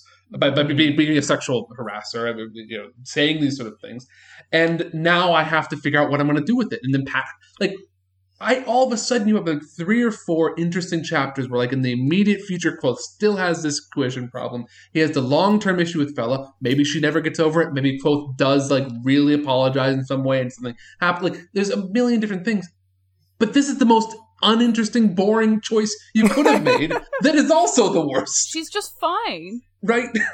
Patrick can't put like Kvothe in a. There's this thing in. I remember this in the I think it was in the Blades in the Dark rulebook where John Harper, the creator of the game, says the most important or like the best character advice I ever got was play your characters like you're driving a stolen car, right? And I've had this when I have GM'd that game a couple of times, and I had a player who was like really upset about the idea of permanent change happening to his character that he was playing. Like we had to have like a long discussion about it, and that's what Patrick's writing feels like to me, that he can't have something like permanently change about Kvothe, or can't have like something about him come to light that is like actually makes himself like confront like himself with like his dark side or anything, right? Like that just can't happen to him because he's so precious to Patrick. Like this is not even a bit like this. That genuinely feels like a symptom of Patrick playing the game of Dungeons and Dragons, like a game where if you make a roll and the roll fails, unless possibly you have a mean DM and you roll a natural 1, if you fail a roll, nothing bad will happen. It just means you do not succeed at the thing you are doing. Like, that is what this feels like. It's like he never rolls bad, ever. Yeah. Gets good roll. Crits, or not crits, gets a natural 20 every single time. And like, even in this, and you're completely right, because you could build so much more conflict and make the scene so much more interesting by having her reacting like a normal person. But the issue boils down to, and like, I'm sorry, but the issue boils down to the fact that I genuinely don't think that Kvothe, and by extinction Pat, doesn't really see women as people in the same way that he sees the male characters as people. And you get 100% this in the way that every single time a woman is introduced in this book, you get this description of how every head in the room tends to look at her. You had this with Marie, you had this with Fela, you had this with Denna. You have this. This makes me. Yeah. Sorry, go ahead. No, it's just like every single time that happens, and you never get this for a male character because it's not within what Pat can imagine because he's straight. Like, and fundamentally, we don't just doesn't see women in the same way as he does men. Yeah, and I think this is a perfect transition into this like quote I wanted to read of the character that Sarah mentioned very briefly, but we just kind of breezed past. It's like 3 or 4 pages. The one about her voice. Yes, just like 3 or 4 pages like before this situation with Fela, where he said Patrick describes this woman walking into the bar. I Actually, that's quote right over there. I looked up to see a woman sitting at the bar. She wasn't dressed like a student. She wore an elaborate burgundy dress with long skirts, a tight waist, and matching burgundy gloves that rose all the way to her elbows. Moving deliberately, she managed to get down off the stool without tingling her feet and made her way over to stand next to my table. Her blonde hair was artfully curled, and her lips were a deeply painted red, of course. I couldn't help wondering what she was doing in a place like Anchor's. Are you the one who broke the arm of that brat Ambrose Jackus? I don't know how we agreed on his last name. She asked. Who cares? Yeah. Oh, I think it is Jackass because they do Jackass. Yeah. She spoke Otteran with a thick musical Modegan accent. While it made her a little difficult to understand, I'd be lying if I... Okay. I'd be lying if I said I didn't find it attractive. The Modegan accent practically sweats sex. Oh yeah, baby. Something a 15-year-old would say. Okay, Patrick. Right, like that line took me the fuck out. Like we've Yeah. had this long discussion on ASOBAP that we had an audio issue, so it was not recorded. But we had this discussion about like George R. R. Martin having these things where like sometimes he has just like one half sentence that pulls you out of the like old timey writing that he otherwise does, and like Patrick's writing isn't necessarily old timey, but he does still have like kind of like an Like, he's got his rhythm. yeah, he has like an He's got elevated the rhythm cornucopia, to his yeah. writing, like an elevated style, I guess, like a very Like good comedy. Or music. a very literary style, I guess, and then lines like sweat sex, like Yeah. they just feel so weirdly Jarring. colloquial and not belonging into a high fantasy setting. Yeah. I mean, but also in this case, you have the double whammy of it being spoken by a 15-year-old. Right. Although, I guess you could consider it in that, like, the Kvothe is 15 at this time, but that this is being narrated by older Kvothe. Okay, that is So, like, true. Patrick has the yeah. excuse. Yeah. It's not a very good excuse, but he has the excuse of, oh, this is older Kvothe's Wait, interpretation isn't of he- younger Kvothe's day. He's only like 17 or 18 in the, like, he's still really young. I don't remember how old he he's is. in, like, in the his pub, 20s. he's like 23. Yeah. or Okay. some shit. Okay. But I he's mean, like, look, okay, but Summer, he's 23, but like, he's not a virgin anymore. So Oh, it yeah, makes right, him right, completely right, different right. and just way older. What's he up can with describe these? sex as, or voices as sweating sex now. He knows what Yeah. it's like. Uh-huh. I'm just sweating generally. What what's the deal with these like weirdos and like lipstick? Like yeah. Jordan So Peterson in like, you know, in his like You can't even lipstick kiss rant them. about like why women wear lipstick. Pat and like constantly like I'm so, like very personally here. I've had two thoughts when it comes to lipstick. One's like, man, that lipstick worked with that outfit, or two, I would have gone with a darker shade. Like it's always just like, you know, it's a dress. So does the dress look like not? Is the color good? Does it match? Like that's it. Like it's who See, goes like, man, that lips like that. Do you mean lipstick, you're not that's, doing like, the Jordan Peterson thing where you look at a woman wearing lipstick and you're like, this is to indicate sexual arousal? Exactly. But the worst part is like if Jordan Peterson wrote about Patrick Rothfuss's like oeuvre, and like Jordan Peterson wrote the article, Patrick Rothfuss and his use of lipstick. He uses lipstick exactly like Jordan Peterson describes lipstick being used. Like Pat actually does see lipstick as the sign, the symbol, the desire to sort of, you know, create sex in a single pigment. Oh God, I hate it. It's just, I don't get it. One thing that I've been thinking at the fella scene here, and I think we can like close it. Yeah, I have one last thing to say about the fella scene. Yeah, to me, like my closing thought on it is, I guess, like I've been just cause, you know, as I like to say, writing is really just about like making up guys to get mad at, making up situations to get out of, right? Like that's the whole thing about writing, like setting up a conflict and how does our character get out of this. But you don't have to, like, you don't have to do it.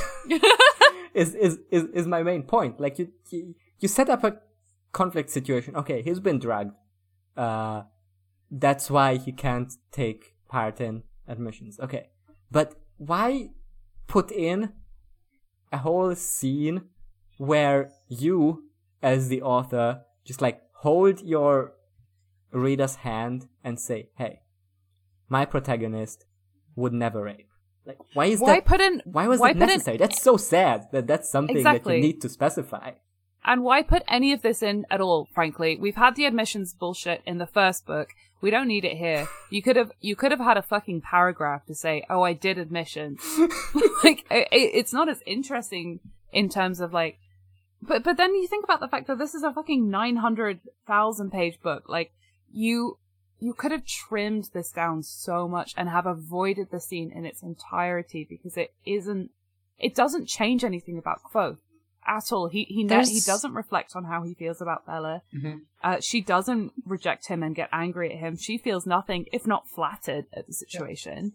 There's a line like later on in the book that's going to make this all make perfect sense. Oh no! I have this note. Yeah. I have this note about this scene. And the note is on the post-it that says, "Oh, is this Patrick establishing a pre-Felurian level of horny for Kvothe?" So that's what I was gonna say earlier at one point. It's like, where I kind of share this rage, and we'll see if it's exactly as bad as I remember. But what really seems to be like Kvothe's problem, like the mistake he makes, is that he comes on to Fela like an amateur. Right, yeah. Like he doesn't do it right. There's no style here, right? He doesn't really understand. He's not sexually mature yet, and so like the problem is, maybe if he just like wasn't so horny all the time and kind of knew how to play the game right, he could have whoever. He doesn't know the game.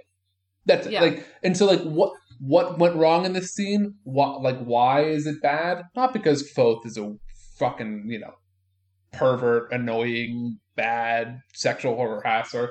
It's because he's not really good at it yet. He's not Manet yet. He's not Manet yet. Mm-hmm. In like the end of the book, that's the status quo change as far as like Kvothe's sexual prowesses, I guess. Like it's that he now has been like taught by the sex god how to have sex. Yeah, that is his character arc in this book, isn't it?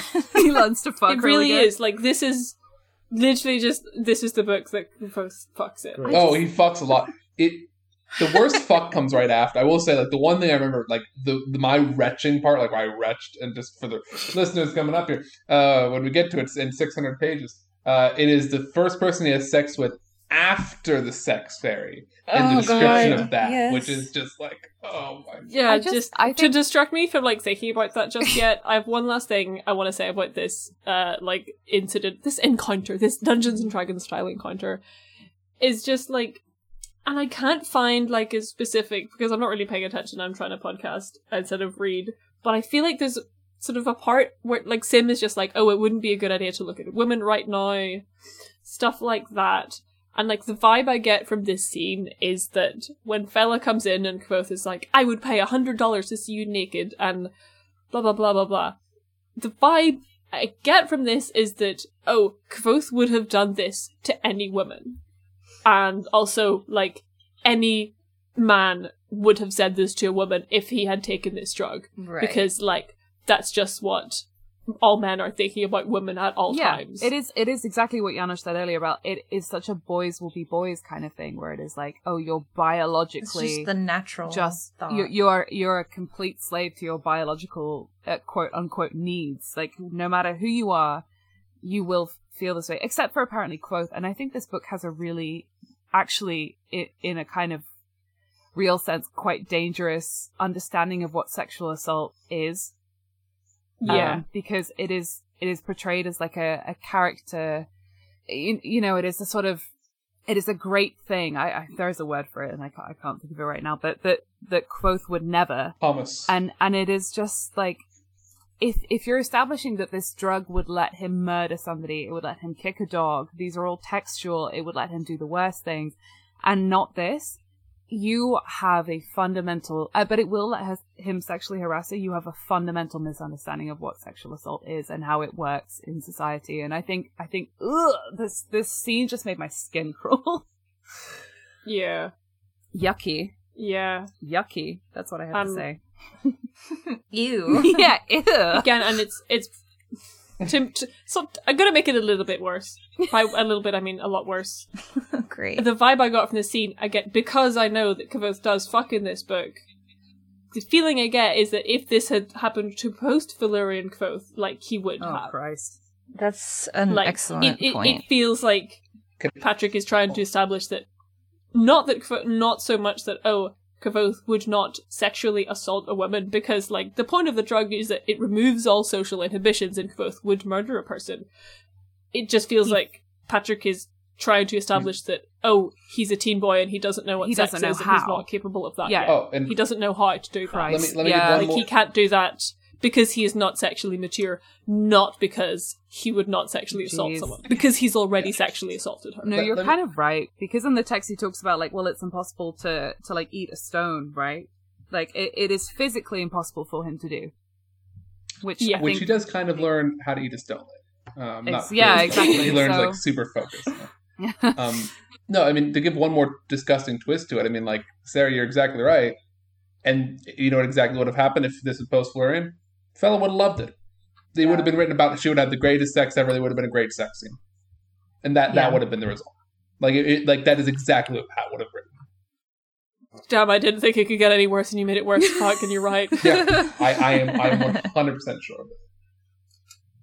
Yeah. Ugh. Well, on that note, after that is admissions. I don't think the actual admissions is very interesting. He gets in.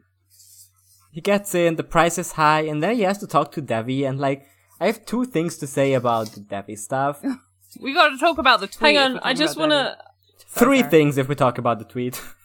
I want to talk about something different, because I would like to discuss something for, like, just 5 minutes that isn't to do with sexuality and sexual assault. Uh-huh. Like, as a shot of sorbet in between courses, I just want to mention that literally one page after the, like, I wouldn't tackle fella to the ground and Ravager scene, I turn the page, and then there's this actually genuinely quite emotionally captivating scene where Kvothe is, like, on come down from this drug, and, like, just having all these, like, intrusive memories about his mother and how much he loves her, and, like, Auri comes into his room and, like, holds him as he just, like, cries, and honestly, genuinely kind of got me emotional. I was like, oh my god, he's never properly confronted, like, the complete loss of his mother. Like, okay, this drug has finally unlocked those. Actually, legitimately got me for, like, 5 minutes. Because Kvothe remembers a woman he thought of as a person. Yeah. Oh yeah, I think it's... I was just gonna say, on its own, it's, like, good, but, like, the whiplash from coming right after the Fela stuff, it just, like, didn't really, like, I was still recovering from that. Yeah. So. I just, maybe never having legitimately experienced sexual attraction has, like, given me a little bit of protection from this. God, I wish that were me. Yeah! Maybe I just, like, find it easier to ignore because... No, Summer, when what you were saying before about, like, this scene, like, contributed to identifying as non-binary, and they're like, yeah... Please don't think of me. No. Ever. But again, when we get to the later stuff of this book did lead me to identifying as asexual. Yeah, I mean, there is a thing about, like, Patrick just, like, writing about the way that, like, or, like, he's just, like, really naturalizing the idea of, quote-unquote, the way men look at women. Like, not to talk about, like, male gaze stuff, but, like, it's grim. Like, the way, like, he's so unreflective about it. It's fine to talk about the male gaze, you just need to not use it whenever you're talking about there's a woman wearing a sexy outfit and that is bad. Like, that's not always bad. It's just that, it is a genuine, I think, helpful way of talking about things, but... Yeah, I don't want to go off about the male gaze. A lot of people are misusing it just for, like, when men look at women, which is not what it is, but, like, this specifically is that, where it's, like, it's, pretty dark stuff. I don't know. I'm exhausted about talking about this, and we'll have to talk a bit more about sex stuff when we talk about Devi. But, like, the first thing I have with Devi was to finish up my shot of sorbet. I do think it's really funny when Elladan, like, pranks Kvothe into setting fire to Master Hammond's pretty room. funny. Oh right, that happened before. Elladan's really Pretty funny. good. I love that happened before admissions. That was really good. I will say all the Elladan stuff is good. I'm giving Elladan 500 Joker points for his... Elladan is easily the best part of this book. Easily. Literally. I like to imagine him played by, like, a younger Jim Carrey. Yes! He's just like, Kvothe throws the clothes onto the fire and Elladan turns to the camera like, somebody stop me. There is a kind of cool thing going on, like, in the Elodin scene as well, like, thematically, that, like, there's a thing where Elodin is like, you always want me to teach you, but, like, you just won't learn.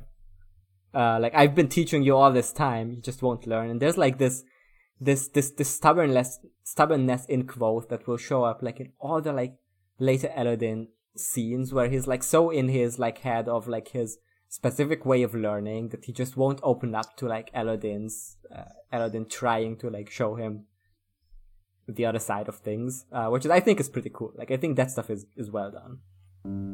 Why are you burning your clothes, Master Elodin? And Elodin's like, nope, that's not the right question. And then Kvothe, like, finally, after, like, 5 pages of bullshit, looks around and is like, oh god, wait a second, whose rooms are these?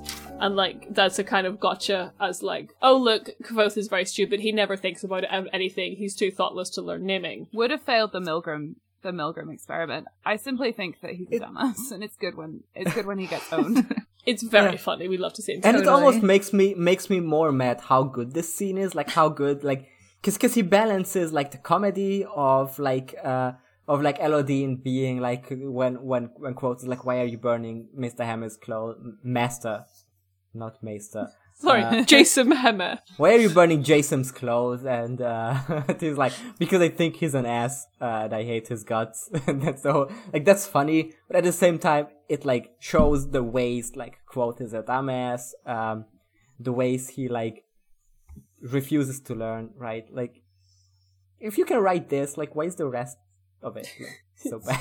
Yeah. Okay, I'm ready to talk about Devi. The first thing I was gonna say about Devi is haggling about loans.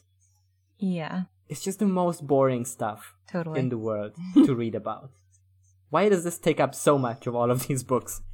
Yeah. Yeah. Second of all, she does offer to sleep with him. Yep.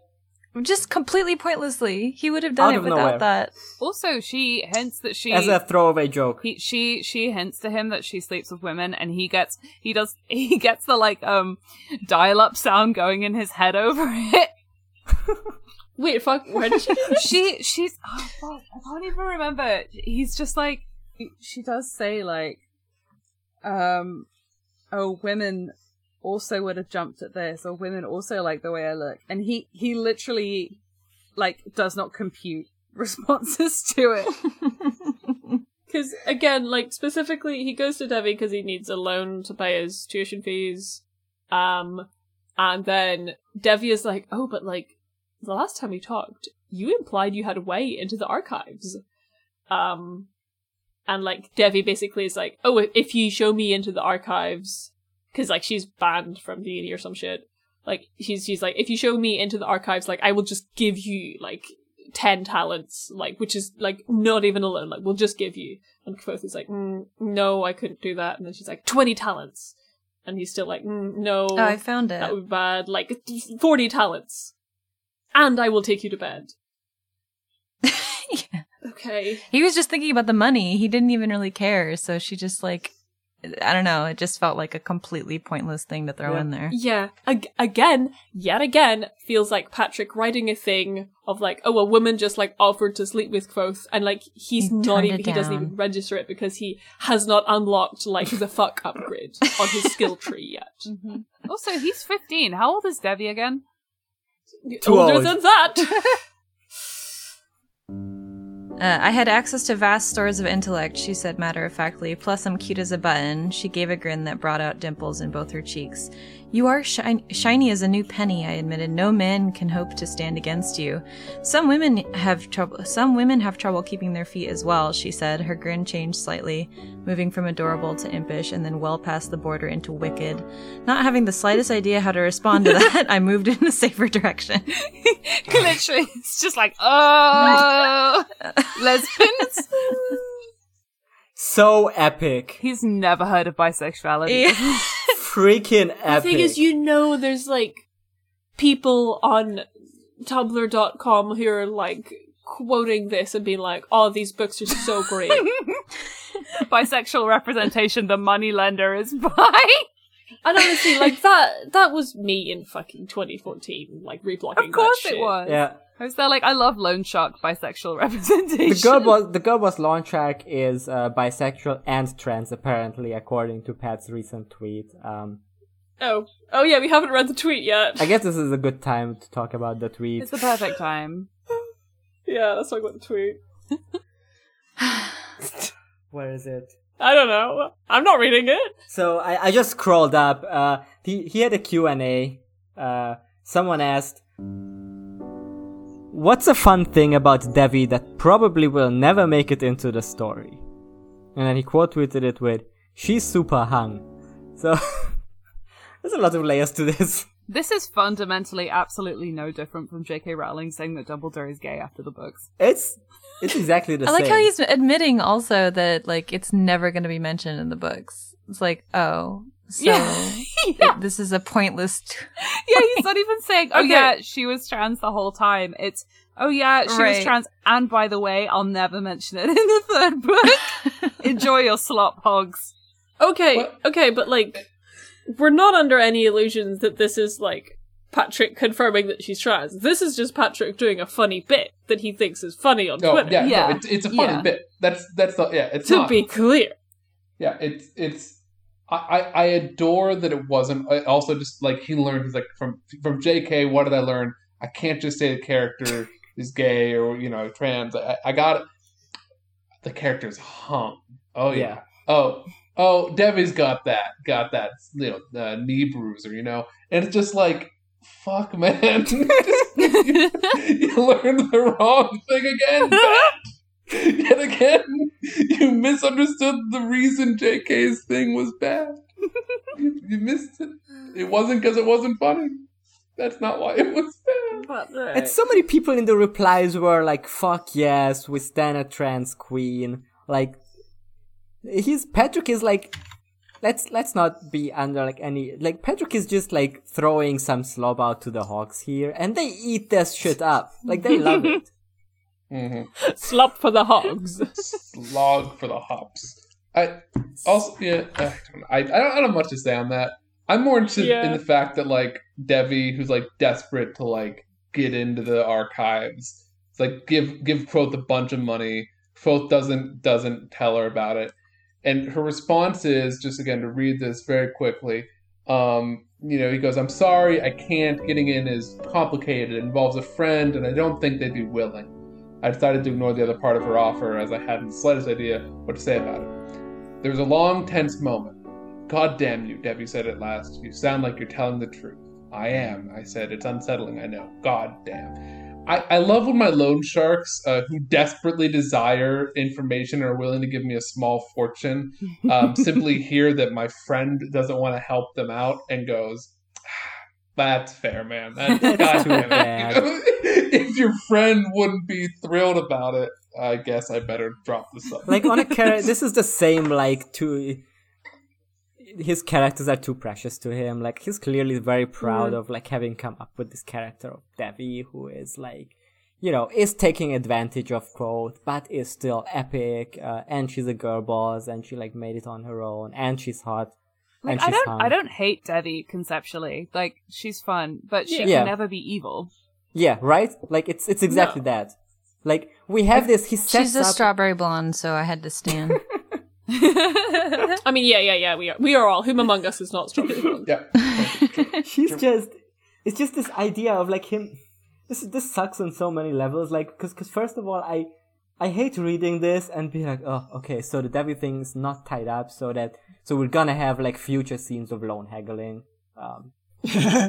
And there's gonna be, like, this faux threat hanging here where it's like, what if Debbie will turn on Quoth and turn evil and, sell out Auri because she wants to get into the library so much, and I'm sure it's gonna come up as, like, a future threat, but it's never going to, like, actually pay off because he likes the character too much to actually turn her evil. Yeah, we know Patrick will never change a thing. Right. A hero's journey is when... That's all I have to say about Debbie.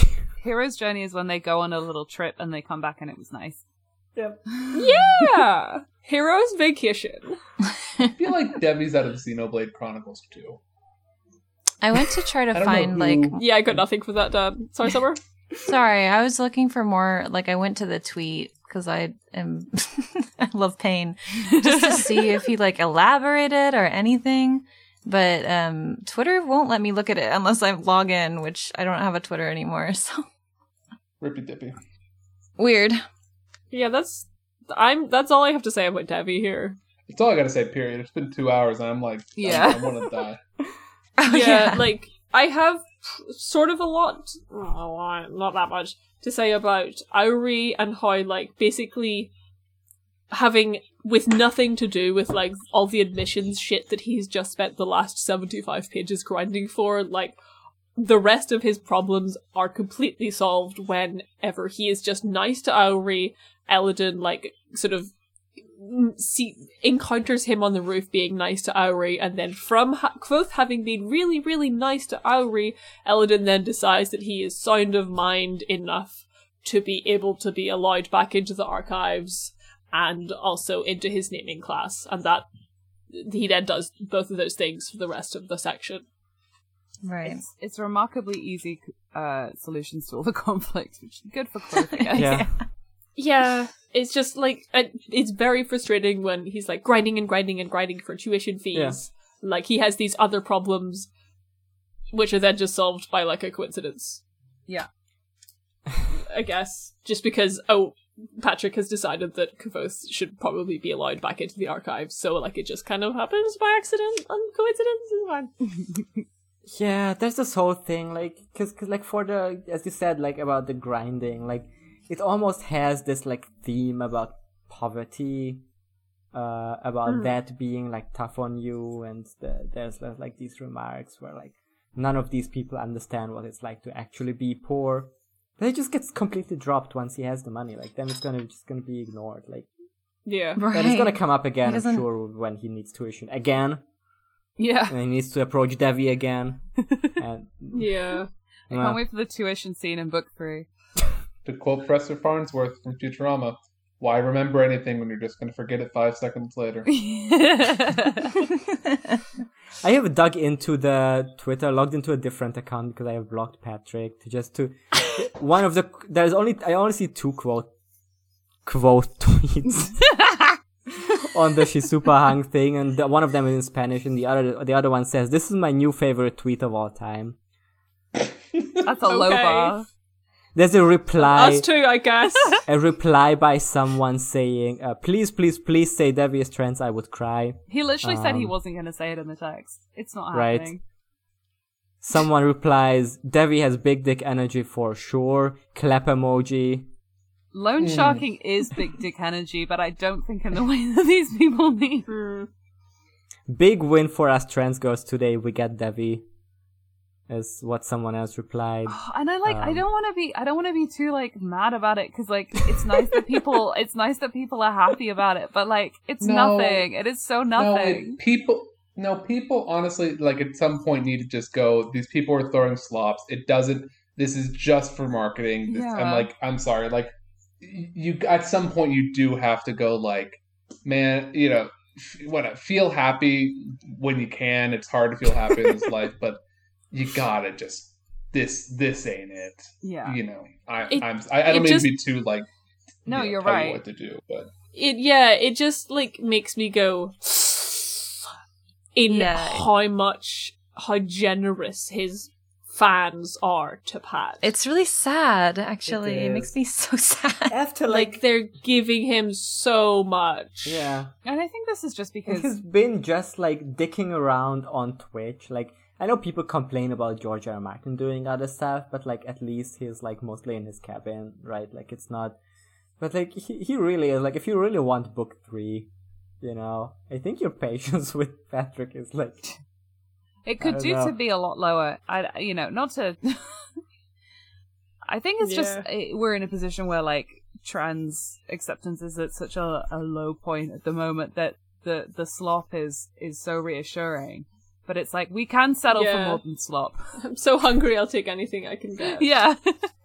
But I had some stuff to say about Denna and more about like comparisons to physical objects, but I think that's going to be a recurring theme, so I feel like I can get into that at another time. Yeah. I'm starving, I'm sorry to say. I think I'm gonna... Yeah, I will say... we need to wrap up.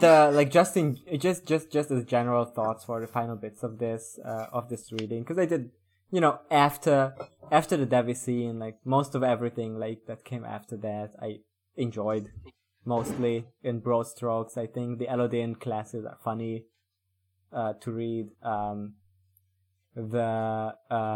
There's the bit where the roof scene with Auri, where it's like we get to see a different side of Elodin, because he's been knowing Auri all this time as well. That's fun. There's like a whole lot of descriptions about like the interior life of the library, which it reminds me of like a book that did that better is a book I recommended at the end of last season, which is The City of Lost Books by Walter Mörs, which is like the whole thing is like basically about like the interior life of books. But I don't mind it. Like there's some fun stuff in these scenes, but like as we said, like the stakes are now suddenly like completely gone. Like so it's like what are we even doing here, right? And then the last thing is the big twist that Denna and Ambrose are now. Oh yeah, he's like doing something, dating, he's paying her or something. Both is like, how could you? And it's like, I don't know. She's being paid for it. Yep. Exactly. Yeah. I will say my pat on... She's on the grind set. She's all about the grind set. my pat on the back that I was like kind of thinking about is like maybe a little controversial, but I was kind of thinking about how the way that they interact, Kvothe and Denna, actually makes me feel, or at least both of the times that I've read this series before, it was hard for me to tell whether or not Denna actually liked him or not. And I really like that because it's like, it does seem like if you were one of their friends from the outside, it would be pretty obvious that they liked each other. But somehow it's written in a way that like, it's very unclear whether Denna actually likes Kvothe or not. Yeah. I think that's my good. my pat on the back. On the back, I guess. Yeah. My pat on the back was the bit of the library where they get rid of the bugs being called the buggery, because I think, in fairness, it's a joke that I would have appreciated in a Terry Pratchett novel, and I do think it's kind of funny because I'm about 15 years old. No, that's absolutely him showing his like Terry Pratchett influence. Like I think it's very clearly him doing Terry Pratchett joke. One of those lines that you're like, all right, when did you what shower did you think this up in, Patrick? Exactly.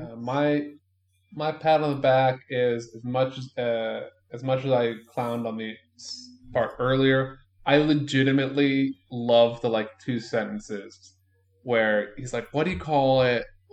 After you press the apples to get the cider. Pomace like, Pomace!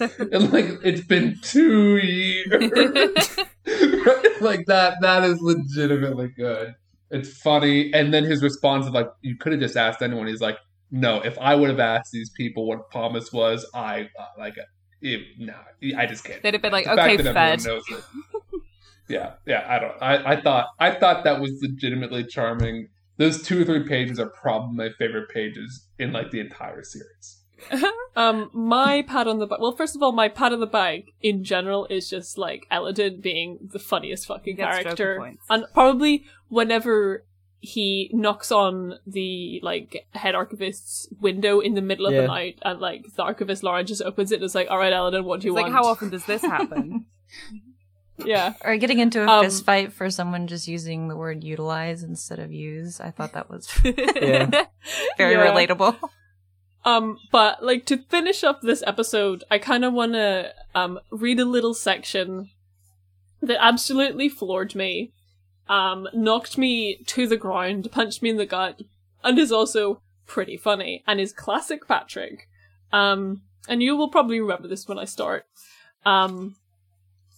And it is the part in which, because we opened this episode giving each other interesting facts. So this is a thing that Elodin does in the book. He strolls into class, says, "Tell me things." So the students start saying such things as, "Spiders can breathe underwater," or "If you drink more than 2 quarts of seawater, you'll throw up." And one of the students, who clearly loves maths, starts saying, "You can divide infinity an infinite number of times, and the resulting pieces will still be infinitely large," Uresh said in his odd Litani accent. "But if you divide a non-infinite number an infinite number of times, the resulting pieces are non-infinitely small. Since they are non-infinitely small, but there is an infinite number of them, if you add them back together, their sum is infinite. This implies that any number is in fact infinite." "Wow," said Elodin after a long pause. He levelled a serious finger at the Lenati man. "Uresh, your next assignment is to have sex. If you do not know how to do this, see me after class." Yeah. That was fun. I did laugh at that. Like, that was a very fun I found that so unfunny. Like, just the opposite taste. Because when I was reading that, I'm like, oh, like, there's like math theory and like there's like mathematicians doing pure math somewhere, and they've like figured out like the concept of infinity in this medieval world, and okay, that's weird. Cool, like that's something. And then the next element is just like lame loser, have sex Poindexter. Like that's just like the guys. Yeah, I don't find that funny. I think. Well, you didn't think that was funny. Well, have you tried having sex? Got him. It's almost funny in how immature it is. It is the most Patrick line. It is. Yeah, it is extremely Patrick. But honestly, my thought for the most part of this was like, "What is this? The Fault in Our Stars?" Like, I couldn't get past that. Imagining. Yeah, that's just where we're at. I am excited to talk about sex and sexuality for the rest of this book. I do think one episode we should like ban talking about it and then see where we can get. Ooh. But it will haunt us. Yeah, the same way that we decided in the first season that we're gonna stop talking about Patrick as a person. It's impossible. It's impossible to do. That worked. But we'll see where our next section takes us. I was gonna go up to chapter 46 because that's just the next interlude, but that sounds good. We'll schedule it. Yep. All right. And until next time, I cannot remember if we have a thing we say at the end of these episodes. Bye, gamers. Yeah. Remember to block Patrick Rothfuss on Twitter. It's for your own safety. It really is. Okay. Bye. All right, let's go eat. Goodbye. Bye.